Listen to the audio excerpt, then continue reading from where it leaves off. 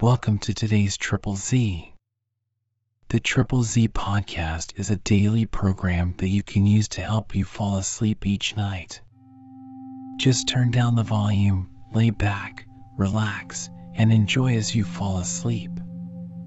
The Last of the Mohicans is a historical novel by James Fenimore Cooper, first published in 1826. It is the second book of the Leatherstocking Tales pentalogy and the best known. The story is set in 1757 during the French and Indian War, the 7 Years' War, when France and Great Britain battle for control of North America. The novel is known for its detailed description of wilderness and frontier life, and for its exploration of the cultural conflict between the European settlers and the native tribes of North America. It also features themes of heroism, love, and tragedy, and a moving exploration of the eventual fate of the native tribes. If you enjoy our program, please be sure to write us a review on your podcast platform and share us with a friend. You both might sleep just a little better at night. Our website is Triple Z, that's 3zs.media. You can also like and share our content on Facebook or our Instagram account ZZZ Media Podcast. Music for today's episode was provided by the Sleep Channel on Spotify. Chapter 5. In such a night did this be fearfully o'ertrip the dew, and saw the lion's shadow ere himself. Merchant of Venice. The suddenness of the flight of his guide and the wild cries of the pursuers caused Hayward to remain fixed for a few moments in inactive surprise. Then, recollecting the importance of securing the fugitive, he dashed aside the surrounding bushes and pressed eagerly forward to lend his aid in the chase. Before he had, however, proceeded 100 yards, he met the 3 foresters already returning from their unsuccessful pursuit. "Why so soon disheartened?" he exclaimed. "The scoundrel must be concealed behind some of these trees, and may yet be secured. We are not safe while he goes at large." "Would you set a cloud to chase the wind?" returned the disappointed scout.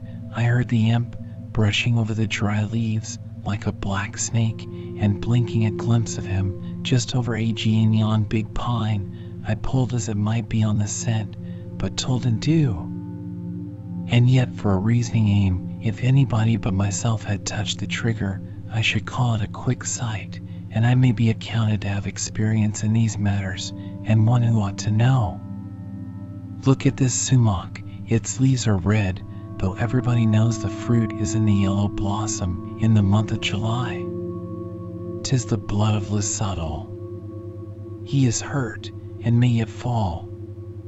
No, returned the scout, in decided disapprobation of this opinion.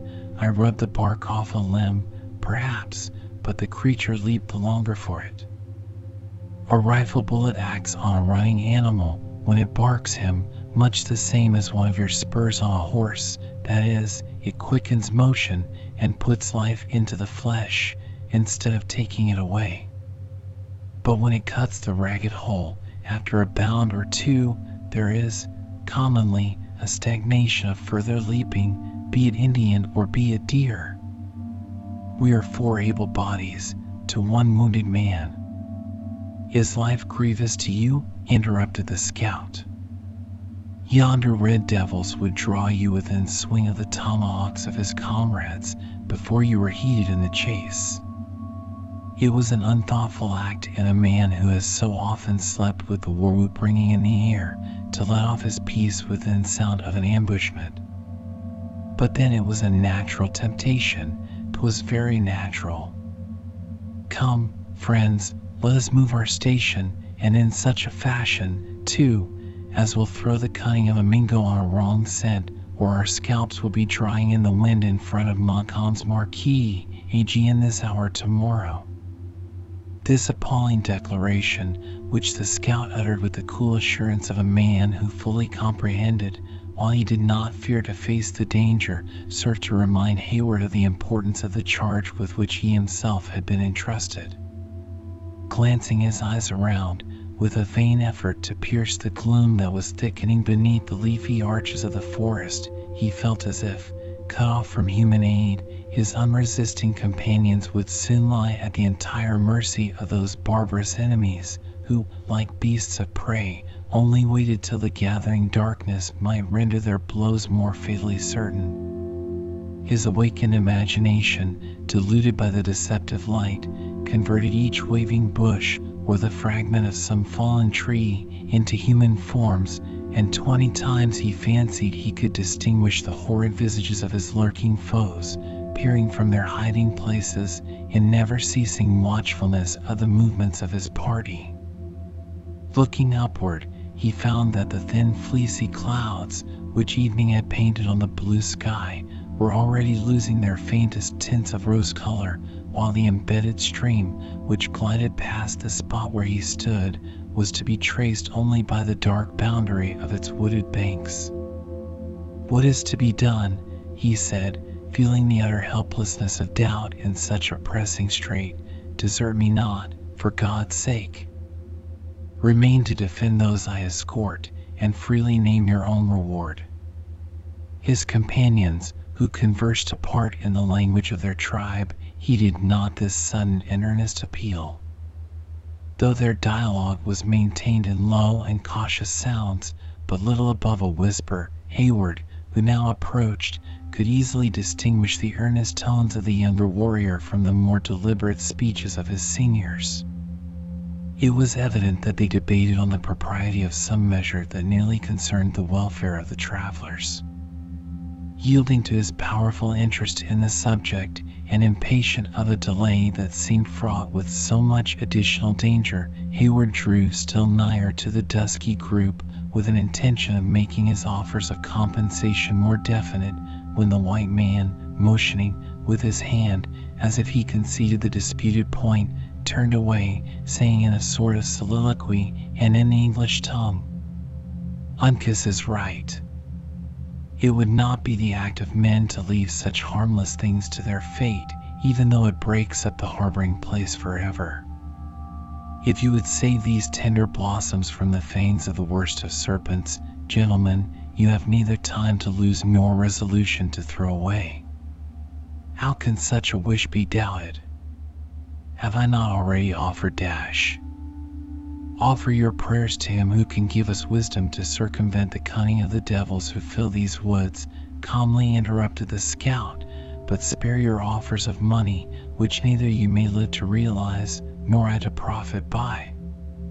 These Mohicans and I will do what man's thoughts can invent to keep such flowers, which, though so sweet, were never made for the wilderness, from harm, and that without hope of any other recompense but such as God always gives to upright dealings. First, you must promise 2 things, both in your own name and for your friends, or without serving you, we shall only injure ourselves." "Name them." "The one is, to be still as these sleeping woods, let what will happen, and the other is, to keep the place where we shall take you forever a secret from all mortal men. I will do my utmost to see both these conditions fulfilled. Then follow, for we are losing moments that are as precious as the heart's blood to a stricken deer." Hayward could distinguish the impatient gesture of the scout through the increasing shadows of the evening, and he moved in his footsteps swiftly towards the place where he had left the remainder of his party. When they rejoined the expecting and anxious females, he briefly acquainted them with the conditions of their new guide, and with the necessity that existed for their hushing every apprehension in instant and serious exertions. Although his alarming communication was not received without much secret terror by the listeners, his earnest and impressive manner, aided perhaps by the nature of the danger, succeeded in bracing their nerves to undergo some unlooked-for and unusual trial. Silently, and without a moment's delay, they permitted him to assist them from their saddles, when they descended quickly to the water's edge, where the scout had collected the rest of the party, more by the agency of expressive gestures than by any use of words. "What to do with these dumb creatures?" muttered the white man, on whom the sole control of their future movements appeared to devolve. "It would be time lost to cut their throats and cast them into the river, and to leave them here would be to tell the Mingos that they have not far to seek to find their owners." "Then give them their bridles, and let them range the woods," Hayward ventured to suggest.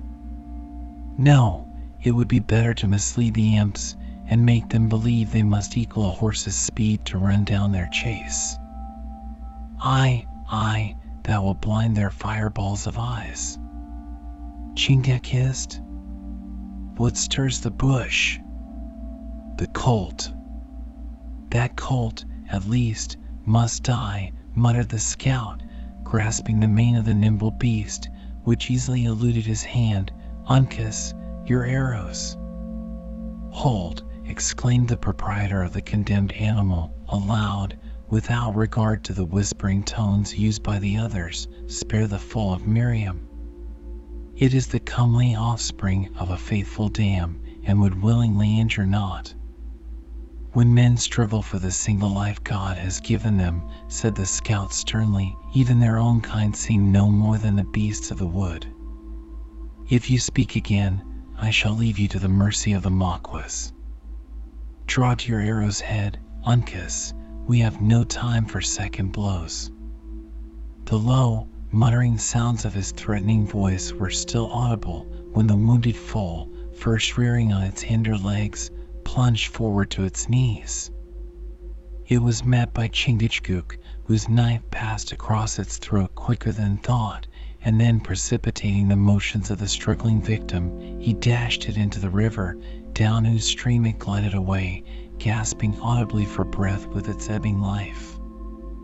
This deed of apparent cruelty, but of real necessity, fell upon the spirits of the travelers like a terrific warning of the peril in which they stood, heightened as it was by the calm though steady resolution of the actors in the scene.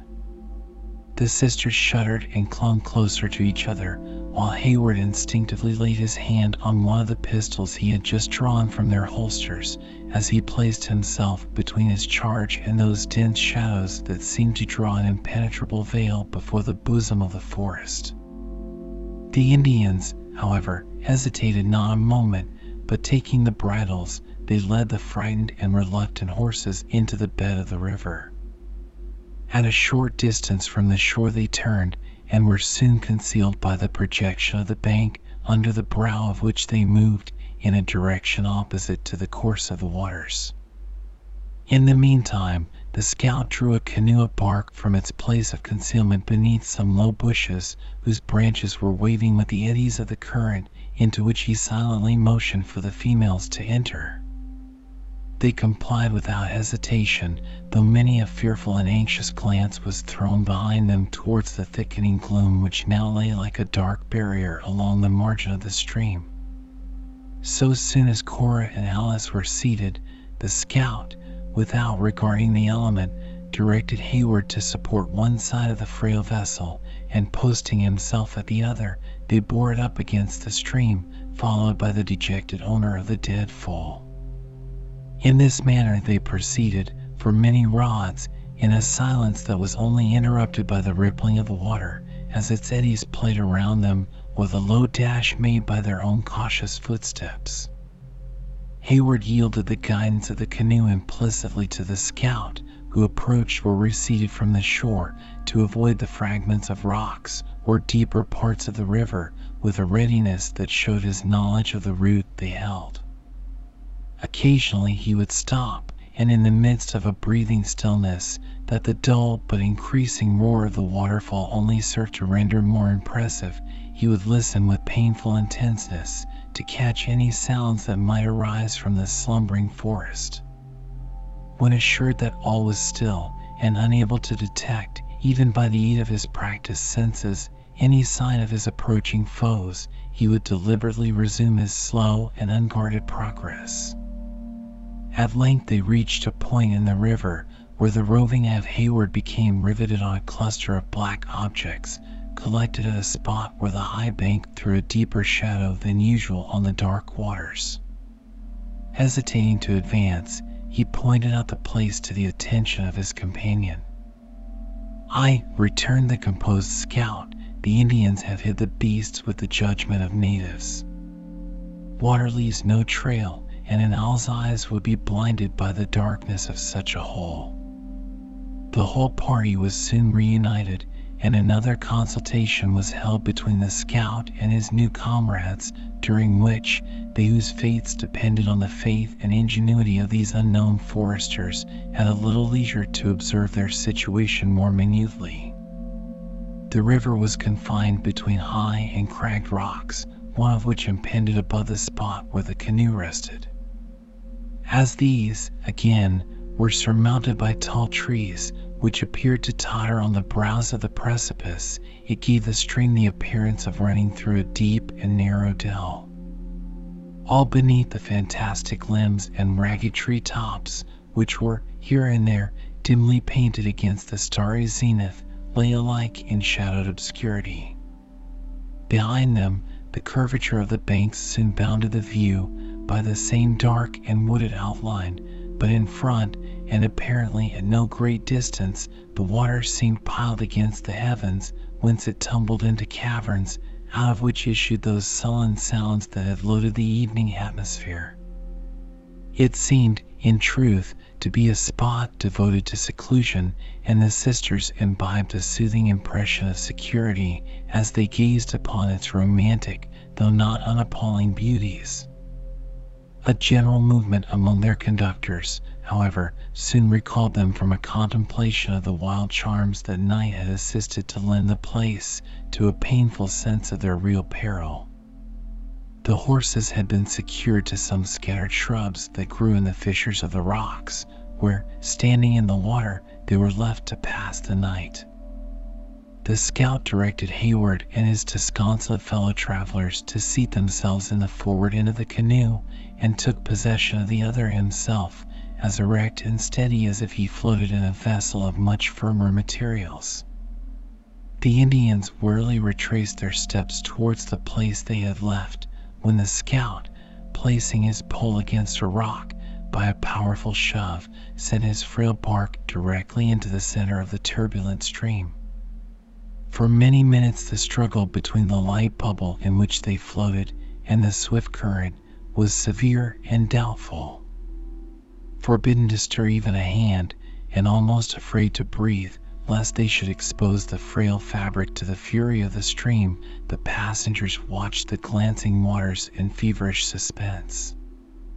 20 times they thought the whirling eddies were sweeping them to destruction, when the master hand of their pilot would bring the bows of the canoe to stem the rapid. A long, a vigorous, and, as it appeared to the females, a desperate effort closed the struggle. Just as Alice veiled her eyes in horror, under the impression that they were about to be swept within the vortex at the foot of the cataract, the canoe floated, stationary, at the side of a flat rock that lay on a level with the water. "Where are we? And what is next to be done?" demanded Hayward, perceiving that the exertions of the scout had ceased. "You are at the foot of Glenn's," returned the other, speaking aloud, without fear of consequences, within the roar of the cataract, "and the next thing is to make a steady landing, lest the canoe upset, and you should go down again the hard road we have traveled, faster than you came up. 'Tis a hard rift to stem, when the river is a little swelled, and 5 is an unnatural number to keep dry, in the hurry-scurry, with a little birchen bark and gum. There, go you all on the rock, and I will bring up the Mohicans with the venison. A man had better sleep without his scalp than famish in the midst of plenty." His passengers gladly complied with these directions. As the last foot touched the rock, the canoe whirled from its station, when the tall form of the scout was seen, for an instant, gliding above the waters, before it disappeared in the impenetrable darkness that rested on the bed of the river. Left by their guide, The travelers remained a few minutes in helpless ignorance, afraid even to move along the broken rocks, lest a false step should precipitate them down some one of the many deep and roaring caverns into which the water seemed to tumble on every side of them. Their suspense, however, was soon relieved, for aided by the skill of the natives, the canoe shot back into the eddy and floated again at the side of the low rock before they thought the scout had even time to rejoin his companions. "We are now fortified, garrisoned, and provisioned," cried Hayward cheerfully, "and may set Montcalm and his allies at defiance." "How now, my vigilant sentinel, can you see anything of those you call the Iroquois on the mainland?" "I call them Iroquois because to me every native who speaks a foreign tongue is accounted an enemy, though he may pretend to serve the king. If Webb wants faith and honesty in an Indian, let him bring out the tribes of the Delawares, and send these greedy and lying Mohawks and Oneidas with their 6 nations of varlets, where in nature they belong, among the French. We should then exchange a warlike for a useless friend. I have heard that the Delawares have laid aside the hatchet and are content to be called women. Shame on the Hollanders and Iroquois who circumvented them by their deviltries into such a treaty. But I have known them for 20 years, and I call him liar that says cowardly blood runs in the veins of the Delaware. You have driven their tribes from the seashore, and would now believe what their enemies say, that you may sleep at night upon an easy pillow. No, no, to me, every Indian who speaks a foreign tongue is an Iroquois, whether the castle of his tribe be in Canada or be in New York." Hayward, perceiving that the stubborn adherence of the scout to the cause of his friends the Delawares or Mohicans, for they were branches of the same numerous people, was likely to prolong a useless discussion, changed the subject. "Treaty or no treaty, I know full well that your 2 companions are brave and cautious warriors. Have they heard or seen anything of our enemies?"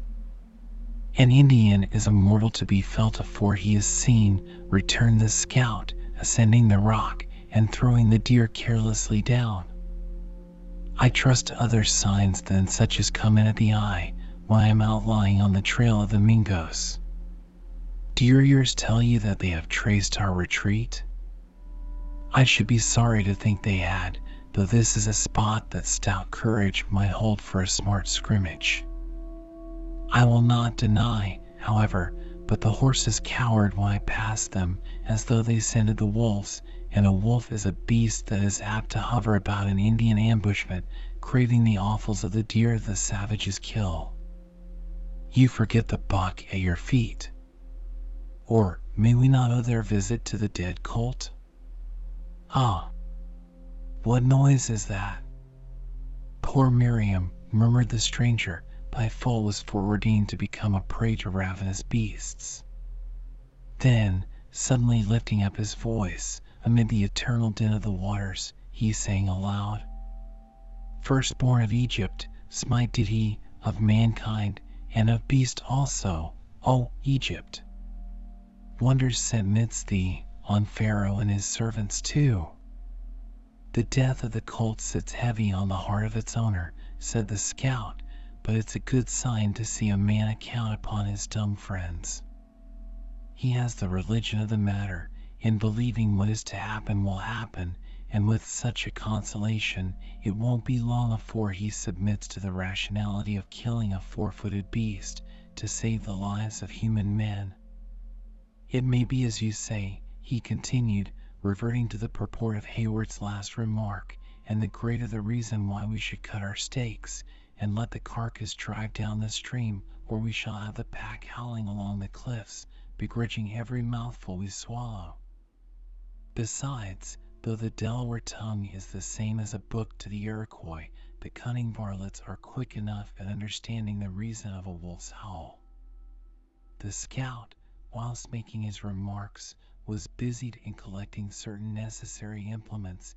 As he concluded, he moved silently by the group of travelers, accompanied by the Mohicans, who seemed to comprehend his intentions with instinctive readiness, when the whole three disappeared in succession, seeming to vanish against the dark face of a perpendicular rock that rose to the height of a few yards within as many feet of the water's edge.